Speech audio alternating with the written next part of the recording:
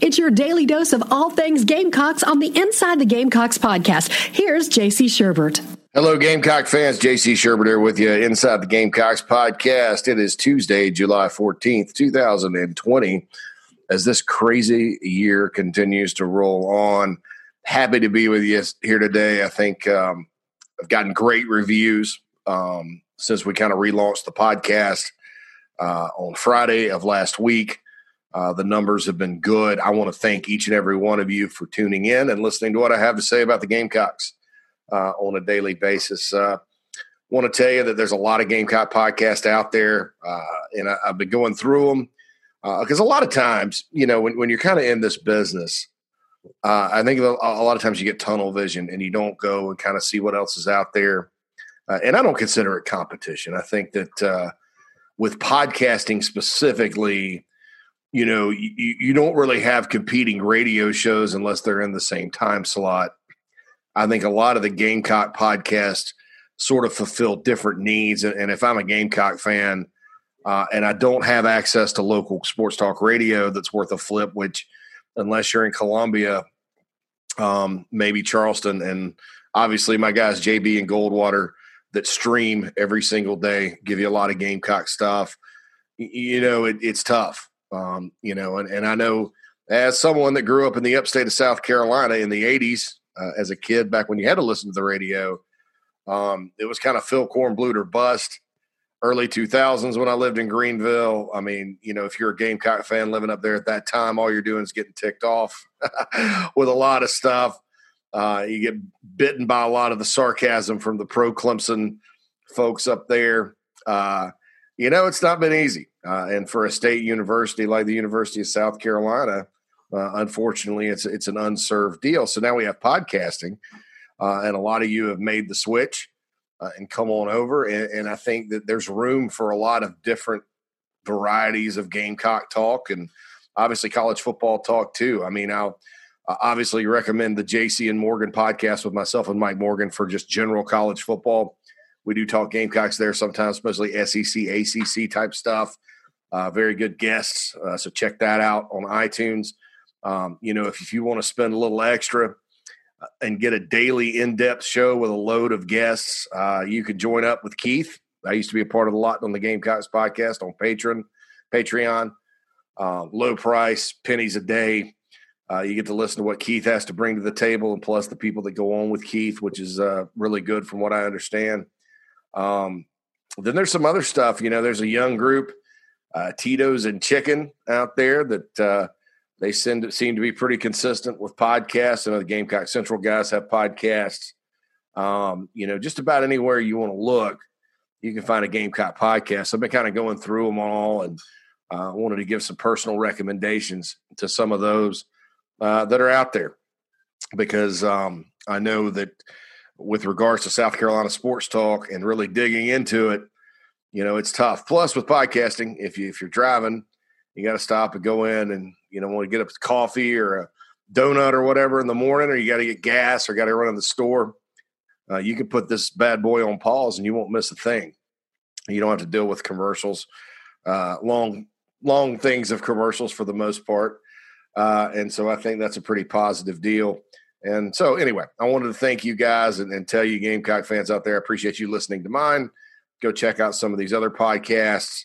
And, you know, make the switch, spread the word. I don't think some people realize how easy it is just to listen to podcasts. It's absolutely free. So some news around college football. Yesterday it became official. This has been in the works for a few days now. Junior colleges are going to play football in the spring. That's going to be really interesting in terms of recruiting junior college players and eligibility and things like that. I think it's kind of one of those things that maybe you're going to have some guys that, you know, forego that spring season and go straight on into their major college programs if they're eligible academically. And so they're going to lose some guys there. But then there's also next spring, when you're talking about the 2022 class of junior college players, there's going to be some guys that pop up, you know, that kind of blow up in the spring, closer to eligibility and all that. So it's going to be kind of fascinating to watch. You know, of course, if the college season is in the spring, there's really no difference. But I thought that was an interesting move. I can't wrap my head around right now sort of what, as far as eligibility clocks and things like that, sort of how that's going to play out. I mean, and I'm thinking specifically about Marcellus Dial, who's committed to the Gamecocks. He's got an enrollment target of, fall of 2021. Is he going to go play the junior college season? Is he going to come to South Carolina early if he's able to?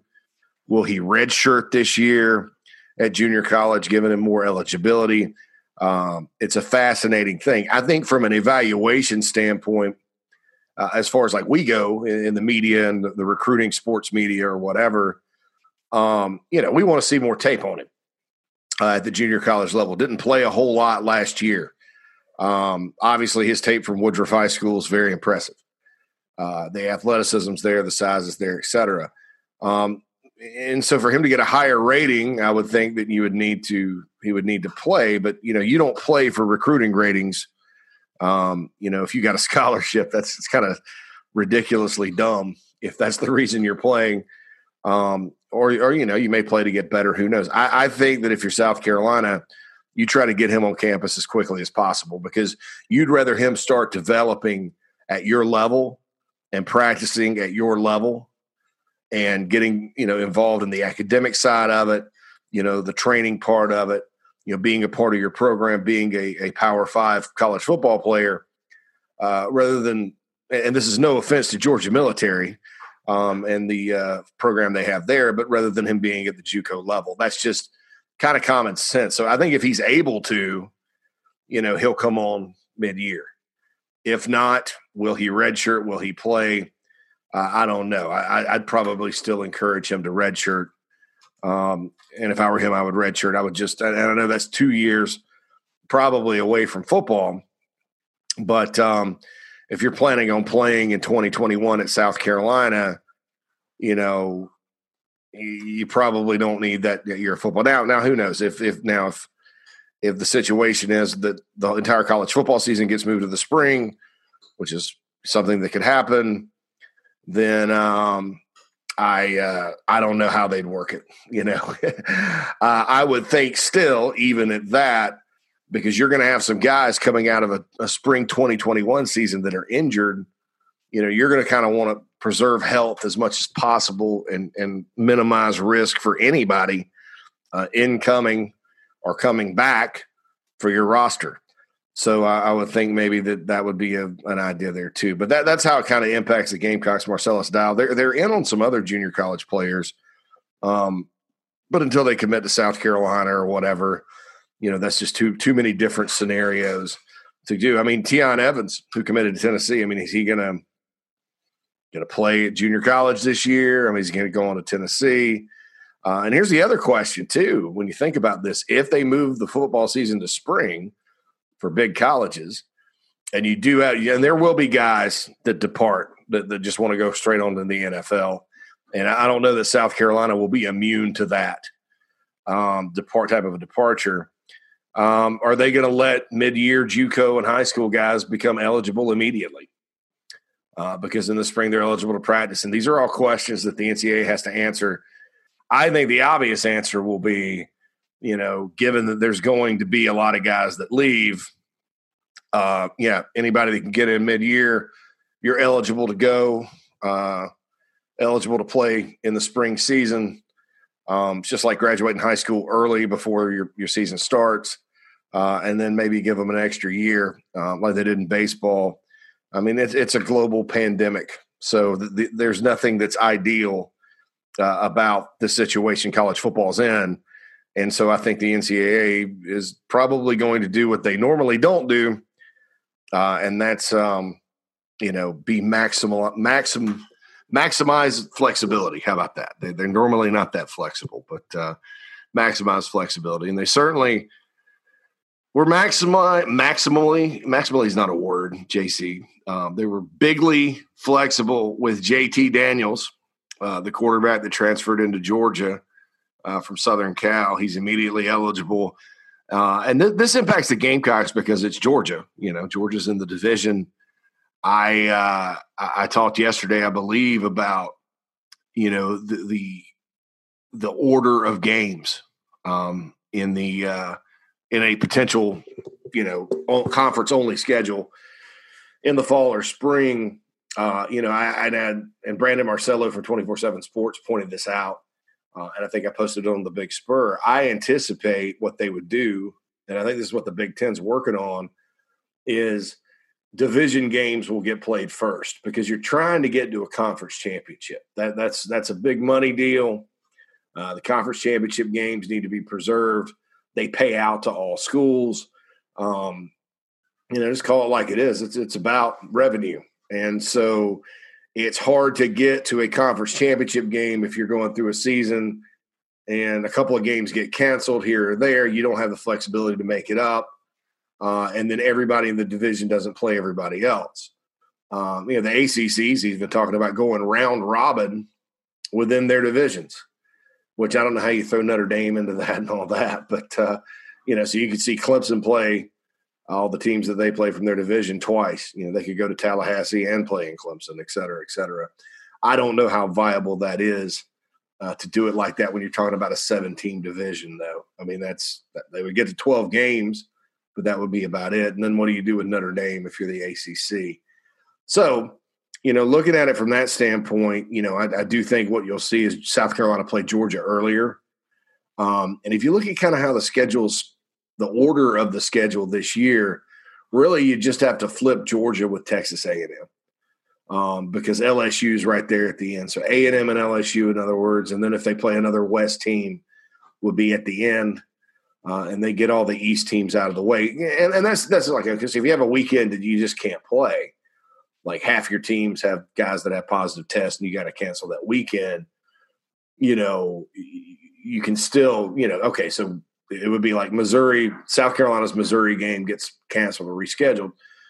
Well, at that point you say, all right, well, we'll just, instead of playing 10, we're going to play 9 and we're going to bump Carolina and A&M and all the other cross divisions that weekend and, reschedule it for then. So all the divisions will play each other. And you can even get by with as little as 6 games when you're talking about the division because that's, everybody plays everybody. Then you go play a championship game and away you go.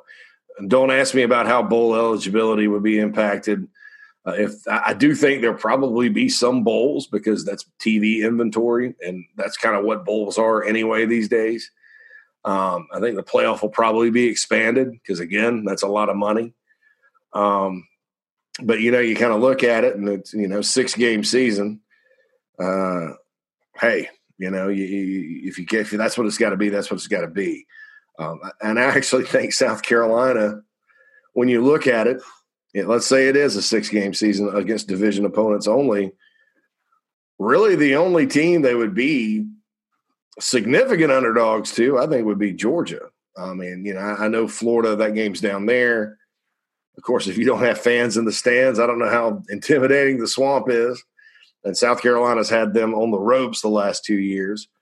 I would say Florida would probably be favored 7 to 10 points, depending on what's going on. South Carolina has Tennessee at home. They've got Missouri at home.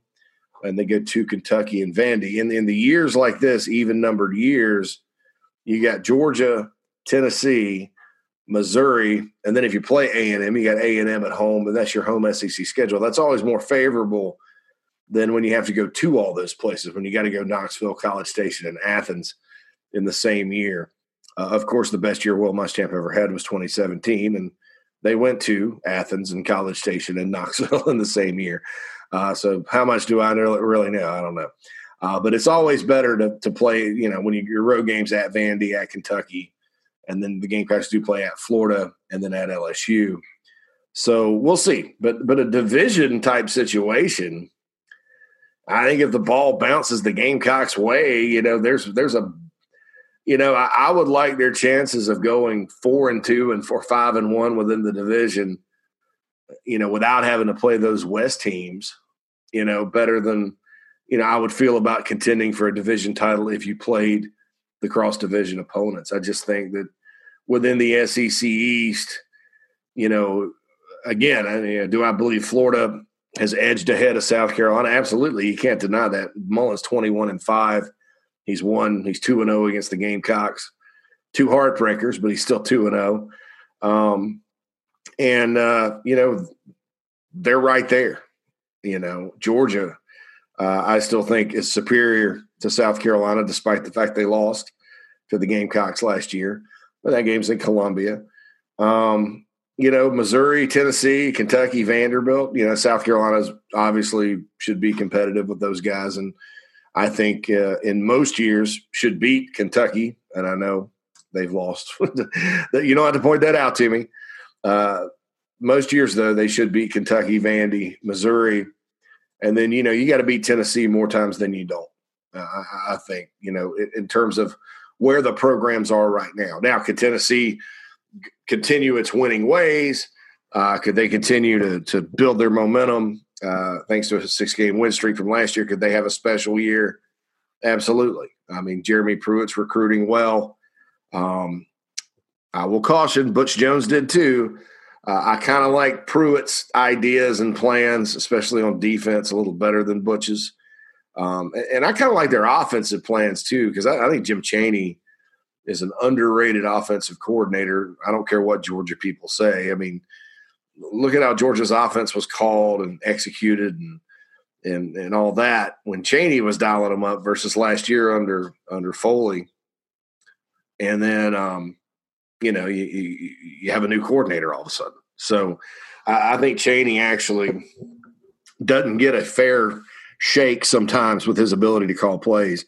And he certainly called a lot of good ones against the Gamecocks over the years. So maybe that's a Carolina bias coming out because I'm just kind of looking at that. But, so if it isn't only a division season, South Carolina could sneak up on some people. I mean, it's much more of it's less daunting of a task, I think, when you're talking about just division games. But I've said that from the beginning. I mean, when you talk about South Carolina as a program, everybody wants to think, well, it's the woe is me.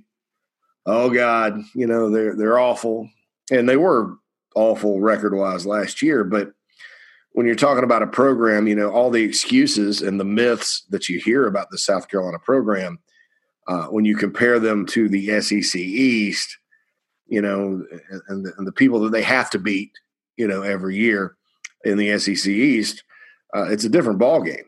South Carolina is a program that's set up to be a contender in that division. Are you telling me Missouri, Kentucky, and Vanderbilt should have a better program than South Carolina or Tennessee, which historically has, but for the past 12 or 13 years has been 20 games under 500 in the league. South Carolina's 31-33 during that time period, by the way. No, I don't think that's the case at all. I think Florida has a lot of natural advantages. I think Georgia has a lot of natural advantages. I think the rest of that division is there for the taking. And I don't know that, beating Florida and Georgia is completely out of the question. And you look at the 2 games last year, you got a game where Georgia didn't play so well and the Gamecocks played above their head and they won. And then the next week, again, the Gamecocks have the Gators on the ropes and get outcoached and outperformed in the fourth quarter. And yeah, I know the refs in that game were bad. I mean, of all the Gamecock games I've seen over the years where you go, the refs are terrible. That call on that long run ranks right up there with the Rod Gardner push-off in 2000. And then I believe it was 2003. Dondriel Pinkins out there at Ole Miss. They called the safety. He was 2 yards outside of the end zone. Eli Manning tore the Gamecocks up that day. Gamecocks couldn't stop him. But Carolina's offense, for some reason, that day made a lot of big plays. Final score was 43-40 Ole Miss. But that was a terrible call. I mean, just an absolute disaster of a call. And you can go back to, the NC State game in 1986 where the ACC ref threw the flag and Eric Kramer threw the winning touchdown, and they avoided an upset loss to the Gamecocks in Raleigh. So I've seen, over the years, there's always bad calls. I think that, that call, though, has to rank up there with the worst. Because, at that point, it's 17-10. Carolina's grabbed momentum. Gators on defense are not stopping Tavian Feaster or Mon Denson in the Gamecocks run game. They call that back. That was kind of Florida's first big play of the day. You call that back. Trask isn't really doing much. He's a little off. You don't know if they're even going to score on that drive or answer. Carolina gets the ball back, let's say they score a touchdown or even get a field goal and have a double-digit lead. You don't know that Florida's going to have the momentum to come back at that point. Now, I will say the Gators, under Dan Mullen specifically, and this is the opposite of kind of how they were previously since the Urban Meyer era, they're kind of a gritty team. They keep playing and they come back. I mean, many times, the last few years, I thought they were beat. Last year against Miami and Kentucky, I thought they were beat. And they weren't beat. They came back and won Gamecocks game as well. So, I hats off to Mullen and what he's done at Florida and how gritty and tough to beat they are, because that's just kind of something that you look at, and you're not really used to using Florida and gritty in the same sentence. Florida's made some comebacks over the years, but it's usually like, Steve Spurrier, kind of starts to dissect your defense, and, they may be down, how much did Peyton Manning had them down 27-3 one day at the Swamp, and Florida won 62-37. Spurrier kept dialing up ball plays, so that's kind of the Florida comebacks you think about, not the, oh God, we're down by 10 in the fourth quarter. Let's, come down, drive down the field twice and win or whatever. But anyway, that's my point about the all division schedule is that, it's much, much more manageable, if you're the Gamecocks. And I'm not saying you should pull for 6 games to happen. I'd be disappointed if there were just 6 games. But from a competitive standpoint, obviously, just like Major League Baseball is only playing 60 this year, well, the goal is still the same, get to the World Series. Well, the goal is still the same, get to Atlanta in the SEC championship game. And, I think that not having to play A&M and LSU or Clemson, could be helpful in that regard. I think that obviously it's going to make it really interesting if you take the, who's playing who from the other division out of it. I think it helps Tennessee to a certain extent because they play Alabama. I think there are other games against Arkansas, so maybe not. Poor Tennessee finally, the advantage of the West. They finally are in the cycle where they get the advantageous draws from the West. Because, a couple of years ago they played LSU and Bama, Auburn and Bama. Because they always play Bama. So last year they had Mississippi State, and they did win that one in Knoxville. And I said yesterday I thought the Tennessee's most impressive win was probably against Carolina. I think like the score and all 3 phases of the game, how the Vols played, probably it was an impressive win.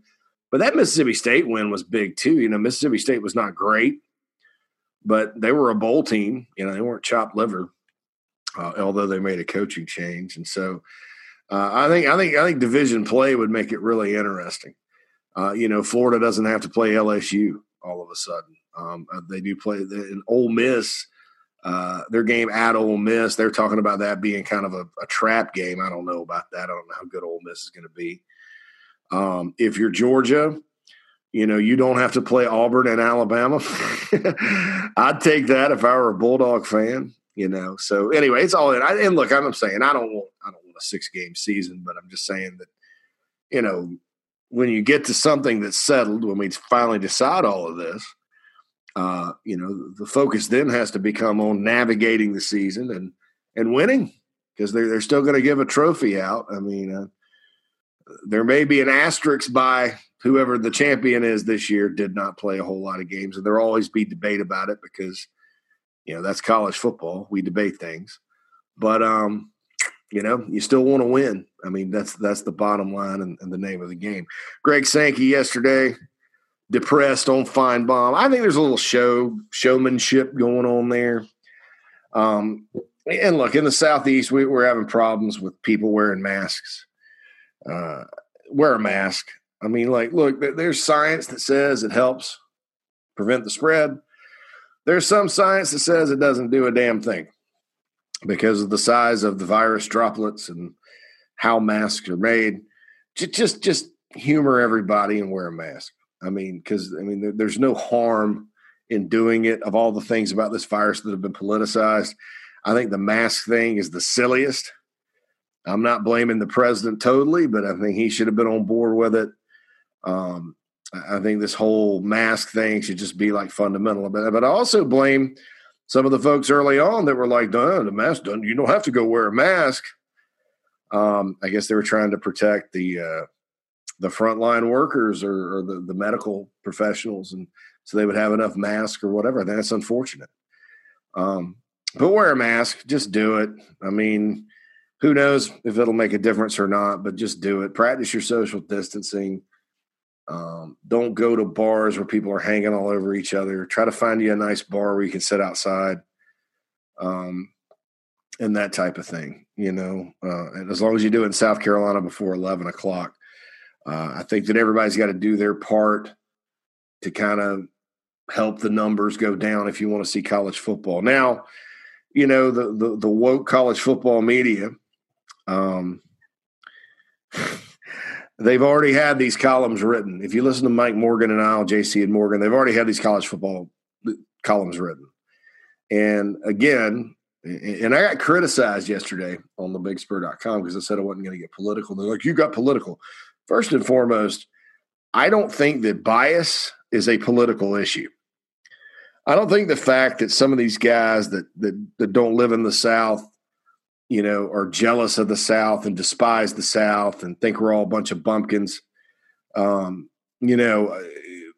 on how a majority of the voters in a single state voted, or really in some cases a slim majority or a slim plurality. Ugh, tough word to say there. They judge the entire region. I think a lot of it's to cover up the shortcomings of some of the places they live, and some of the, issues with racism that have persisted in some of these places for all these years while they've turned their nose down at the South, and people in the South are building, great economies, good places to live, good schools, low taxes, good jobs, all that kind of stuff. So I think there's some jealousy there. I don't consider that a political issue. I think that's cultural bias. I think that's geographical bias. And bias to me is a moral issue. So some of these folks that don't like the South, that, want to sit there and take the moral high ground and badger everybody. And look, there's no question about it. The case numbers are rising in the South. But, there are some stuff, and you can find a study on this virus to say anything you want. I mean, that's what's crazy about it. There's a study that says, well, it did spread to the South when everybody came from New York and other places and all that once the economy's opened. Now, is that true? I don't know. I have no idea. But, I don't think South Carolinians are dumb. And, everybody's just a bunch of idiots and, this virus is fake. No, I don't think that's the case at all. I think, a lot of people try to approach it with common sense and balance. And I think that's a good thing. But none of that's political. The virus should never have been politicized. And everybody from Donald Trump to Nancy Pelosi, to the woke Corona bros on Twitter, to the freedom fighters on Twitter, left, right, middle, whoever you are, this should have never been politicized. The problem is, I think the country in general, Trump or no Trump, was caught completely off guard. And I think that's scary because what if it were Ebola or something with a high kill rate? This should serve as a warning that the medical and health infrastructure in our country, for emergencies, needs to be, revamped. And I think President Bush, W. Bush, actually had a task force, and he read a book, and look, that's fine. He read a book. He's like, man, we got to be prepared for this. And then over the years, just like a lot of things in Washington, it kind of just, and this is political, just sort of faded away. So the politics of this are this: the American government, period, no matter who is in power, needs to take a long look at this and be overly doubly prepared. We're prepared if Russia wants to fly its bombers over our country and melt us down with nuclear weapons. We're prepared, I hope, for massive cyber attacks.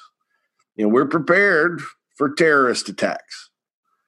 The virus kind of just, I think, showed a lot of holes in the system.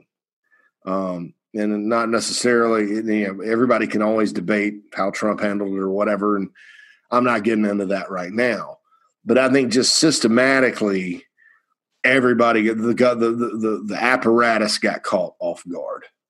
And to me, that's unfortunate, and that's something that whoever the president is needs to fix. Congress, they do nothing most of the time. They need to fix this, maybe rather than focusing on, the things they've been focusing on, whatever that may be. And so that should be what scares you about all this. To me, the woke college football media shaming the South because that's what they do, because they're inherently biased people. And to me, that's a moral issue, not a political issue. Sucks. But you can see it coming. They don't talk about death rate. They don't give oxygen to anything. And there was a column today that said, people engage in selective stats and whataboutisms, and they never took this seriously. Well, no, I mean, cases weren't really that bad in the South, to begin with. Okay, so anyway, so you're going to hear that. They already have the columns written. Two of them have already said, college football's in serious trouble, and, one of them was like, it's dangerous. And then they always circle back to guys they're unpaid athletes. Well, they are. That's the truth. But there is something of that, but that's not really, they're not volunteers. How about that? There still is a transactional relationship between players and universities. Now, do I think any player, for any reason, and his parents, if they want to make a decision as a family for them not to participate, do I think those guys need to be booted off scholarship? No. You need to prepare for guys opting out, just like the pros. But I do think you need to make every effort to get to the season. And the fact that everybody's like, it's just about money. These schools just want to make money. I don't think people understand the importance of college football. And for a large number of people, it is about money. It's about their businesses that are directly tied to it. Myself included. I don't think that you're going to see the end of this podcast or thebigspur.com if they move the college football season to spring, or if they cancel it for the year. My business model, I think I'll survive. I'm thinking more of the guy that in the smaller college towns that does, $500,000 worth of catering for tailgates every year. And that's the money that his restaurant survives on and he pays his folks with. And I'm thinking of the people that sell T-shirts, the people that work at the stadium, that there's a lot of economic impact. But I also think what gets lost is the cultural impact. We need college football. We need it, and all these lockdowns, some of which were necessary, some of which were not. I'm looking at you, state of Michigan. That was an example of a ridiculous lockdown by an out-of-control governor. But just to show you, I'm not being partisan politically. I kind of think the state of Illinois handled it the right way. Although there are people in Illinois that were upset with the governor and all that. Chicago and the rest of the state, opened gradually, and cases are still low, and there's still some protocols in place. And it's not like the Michigan governor who, is sending task forces out, to shut down barber shops and stuff like that. so part of the shutdowns were bad. And, so you have a mental health issue that happens when people get locked in their house, or they lose their job, or they get sick because they're scared to go to the doctor because of coronavirus, and that's depressing. I mean, I've got some friends that have had some issues like that. And I'm not saying college football is this healing angel from heaven. I'm just saying that the country needs some sense of normalcy. And if playing sports in a safe way, and again, I think that one death because of COVID-19 and a guy playing football and he wouldn't have gotten it otherwise is too many. It's not worth that. But we haven't even had a player get hospitalized. And what's crazy about that is then with the woke college football media, you say that, well, what about these new studies where you can get brain damage? And look, I've seen studies about everything for this thing. It causes brain damage. It causes your toes to turn purple. It causes you to go blind. If you smoke, you're less risk of getting COVID-19 unless you're 18 to 22, and then you have more of a chance of getting COVID-19. There's literally a study about everything. Hydroxychloroquine works. It doesn't. It kills people. It hurts your heart. Oh, it saves half of these people, And you keep going through it, and you keep kind of looking at all this and how, like, some of the smartest people in the world can't figure it out. And you start to think, did this really come from a bat? That's probably a conspiracy theory. I don't know. I have my questions about it, but this is not the J.C. Sherbert political podcast. And that is political. Actually, that's more of a conspiracy theory, but I don't know. So, you got these guys sitting there, and they journalists, and I'm this way. I love to be right, no matter the subject matter. And it's not so much that I love to be right, is I hate to be wrong. I hate it. You never want to be wrong. And when you give opinions like I do and things like that, you're going to be wrong sometime. It's like Jim Jeffries, the comedian, says, I've been wrong before, and I'll be wrong again. So you got to take it in stride. But people with huge, massive egos in the media, and they hate being wrong. So do I. So does John Little. So does Tony. Everybody hates being wrong. It sucks. That's not our job. Our job is not to be wrong. Our job is to be right. And so, first it was, no sports at all. Sports are done for a while. Well, now it looks like the pros are all going to play. Every single pro league. And that's good because the country needs it. And so now, and Clay Travis pointed this out. And I think, Clay, if you guys listen to Outkick, they've got their thing going on. I'm not endorsing him. I do listen to him from time to time. My audience is in terms of the different political takes and stuff like that, it's probably split down the middle. So I try to stay down the middle as well with certain things. And unless it's something that, I strongly believe in. But, he mentioned that the other day. It's a fear of being wrong. And that's why there's this drive toward it. And I think, I'll take it a step further. It's also that, but it's also these players don't get paid crowd. And again, to me, this is not political. This is bias. I think that's bias against the 97% of the players that play college football, where the actual scholarship and the money they get during school and everything works as intended. They get an education. Some kids actually need to go to college football and play college football so they can get better and go play in the NFL.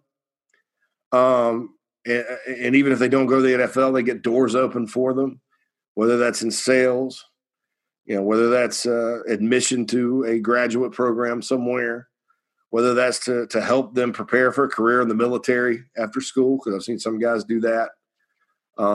Coaching. I mean, you're talking college coaches. I've said this before, between $300,000 and $500,000 a year at the Power 5 level. Those are good paying jobs. You're not going to go out and, heck, I don't know how much lawyers make initially their first year after getting out of law school, but I don't know that it's between 3 and 5. and coaches don't either. But the sport and participation in college football, and the doors it opens for 97% of the players, it's invaluable. Now, there are some guys that could go get their money right now, that could leave college behind. And Trevor Lawrence, after his freshman year, could have probably been drafted in the top 5. Jadeveon Clowney was a guy like that. You could make a case for the Bosa boys. I'm trying to think of things outside the Clemson, South Carolina bubble. But, I look, there are guys like that. Those are very few people. Marcus Lattimore could have declared for the draft after his freshman year at Carolina and been drafted probably in the first round. He was physically ready to roll. I mean, there was nothing, he was the next Herschel Walker. That's who that guy was. And so, there are guys like that. There's no question. But it's not everybody. And you shouldn't poop all over the entire sport, and get, tie the coronavirus pandemic back to, they're not getting paid, in my opinion. And I think there's another thing to think about that nobody's making them play. If the NCAA or the colleges were like, you either play or you're losing your scholarship, well, that's a different story. Then I'm on the side of, no, you people are a bunch of jerks, and you need, that's the stupidest thing I've ever heard. You need to let them be out. So anyway, I put in a crystal ball today, getting off the season and on to other things, for Florida athlete Dante Balfour from Stark, Florida. Really like this kid, tall, long. He's yet another guy that's just an athlete, and I was talking to some people over the weekend, connected with the program, and that's kind of the emphasis is they need more speed and athleticism. He's a fast player. He's got athleticism. Don't know if I think he's more of a DB, but who knows what side of the ball. It seems like they're getting these guys, and they're going to kind of determine that when they get there. But he's from Stark, Florida, and that's a good spot for players. And I joined Clint Brewster and Hale McGranahan doing the crystal ball for him. He could announce, here. He may be a guy they end up getting during the summer, and I think that's awesome. Of course, the George Wilson commit is still fresh in everybody's mind.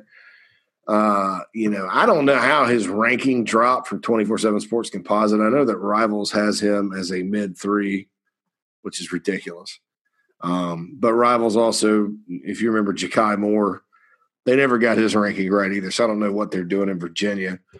But, that guy, again, flashy edge rusher, going to have to gain some weight. But you kind of look at it, and I'm looking at Carolina's first, their top 5 commits that aren't quarterbacks. Let's go 6, 7. I'll go 8. I'll go 8, 9. Wait a minute. Let's go 9. Okay. So Trinalius Tatum, 4-star linebacker, Jonesboro, Georgia, fast. George Wilson, quick off the edge, fast. Bryce Steele, fast linebacker that will strike you. Jaden Johnson, high upside safety, fast, big frame. TJ Sanders, defensive tackle, outstanding athlete, can play basketball, very raw, high upside. Simeon Price, thick, high upside guy, could be a receiver, could be a big safety. Omega Blank from South Point, you guys know him, 190 pounds already, big-time player, one of the best in the state. Sam Reynolds, wide receiver from Alabama, really just a speed track guy. You got to kind of coach him up, teach him receiver, but he's fast. Caleb McDowell, draws comparisons to former Florida running back Chris Rainey. That's the 9. Then you go right behind there, and there's Nicholas Barrett, who, I was talking to somebody the other day, and they think, they thought he was very interesting, but nobody's seen him in person. So they don't know if he's 5'11". Now he's listed 6'4". So see, this is how camps, not having camps, has made the evaluation process in terms of the media, sort of cattywampus. It's kind of been on hold because, you can't even go to schools and see guys. They're not going to let you in with the coronavirus circulating. the coaches aren't going to let you see their players. I mean, it's it kind of in person wise, shuts it down. So, I think South Carolina's plan with this, and everybody needs to have kind of a plan, especially when you're in a pandemic, when you went 4-8, when you're on the hot seat, that kind of thing, when there's not a lot of players in state. And I like it.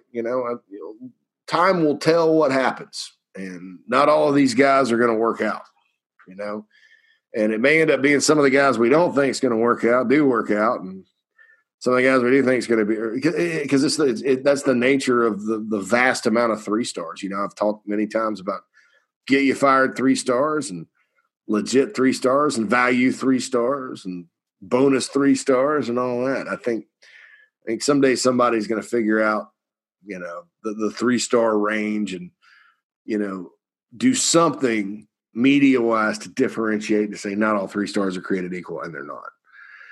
So if I'm going to have to recruit in this range and, I don't have a lot of no-brainer talent right there beating down my door wanting to come or in my state, if I'm going to miss, I'm missing with speed and athleticism, on the D line. And I mean, you look at TJ Sanders and Nicholas Barrett, man. I mean, those guys, they'll have to be coached up, but good Lord, they're very athletic guys and big. So I think there's some individual things to be excited about when you're looking at this recruiting class, and you kind of see, who's who and who can do what. As a whole, is it going to be ranked high? Which is what everybody wants to know. No, probably not. But I would encourage you to be fair to each one of the individual players and judge them, kind of based on what they do individually. And like I've said before, go roll on back to the 2006 class, which was Spurrier's second full class, third class overall, and then the top ranked guys in the class were Clarence Bailey, Garrett Anderson, and Chris Smelly.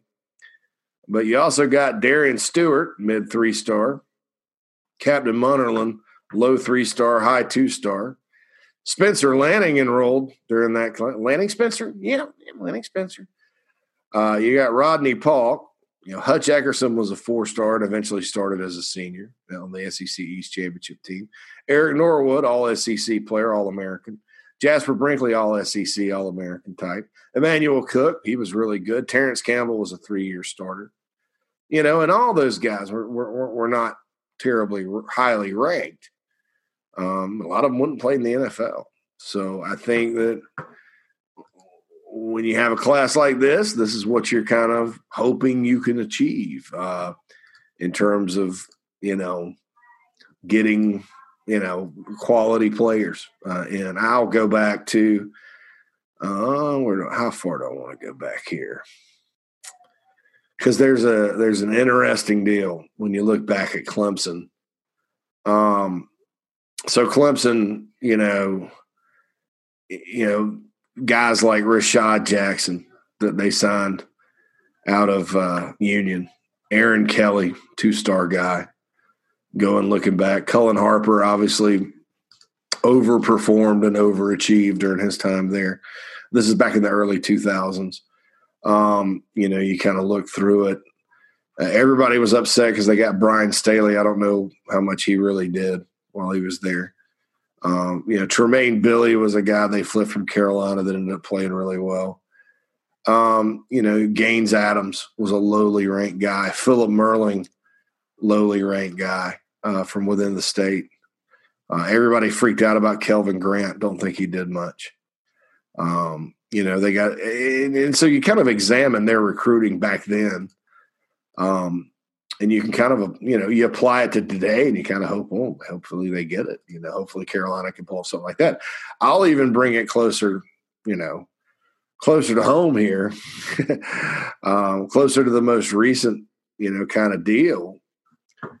You go back to Clemson's 2012 class, which was, right after they won the ACC that year. So here are the top guys. These are 4 of the top 5 rated guys in Clemson's 2012 class. Carlos Watkins, who ended up being a stud.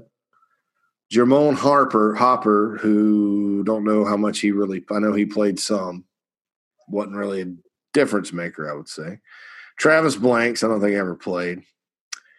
I think he transferred. Chad Swag Kelly ended up being really good at Ole Miss. Zach Brooks, who left the program. They got him out of Arkansas. Martin Aiken transferred. Ronald Gohagen, not sure what he did.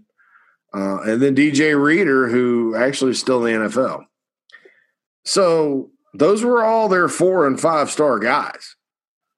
So out of those guys, how many contributed, when you get down to 2015 and they played for a national championship, how many of those guys in that top 10, the highly rated guys, ended up being, a big part of it? I don't know. I don't know how many.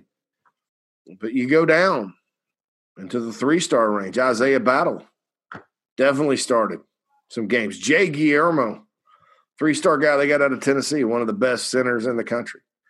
Bradley Pinion, obviously, really good kicker. Kevin Dodd, NFL player. TJ Burrell, NFL player.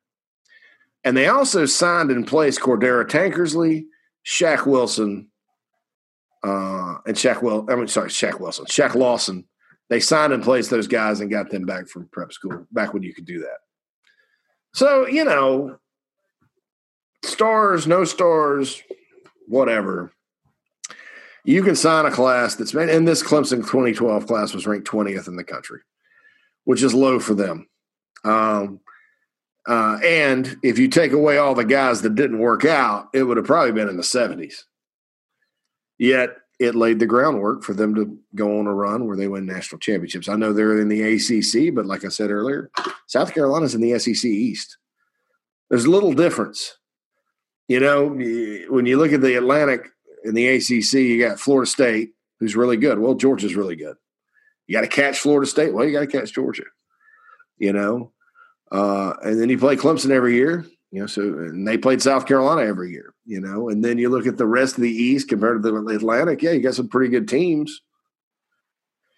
I think would Florida be better than Louisville when they had Lamar Jackson? I don't know.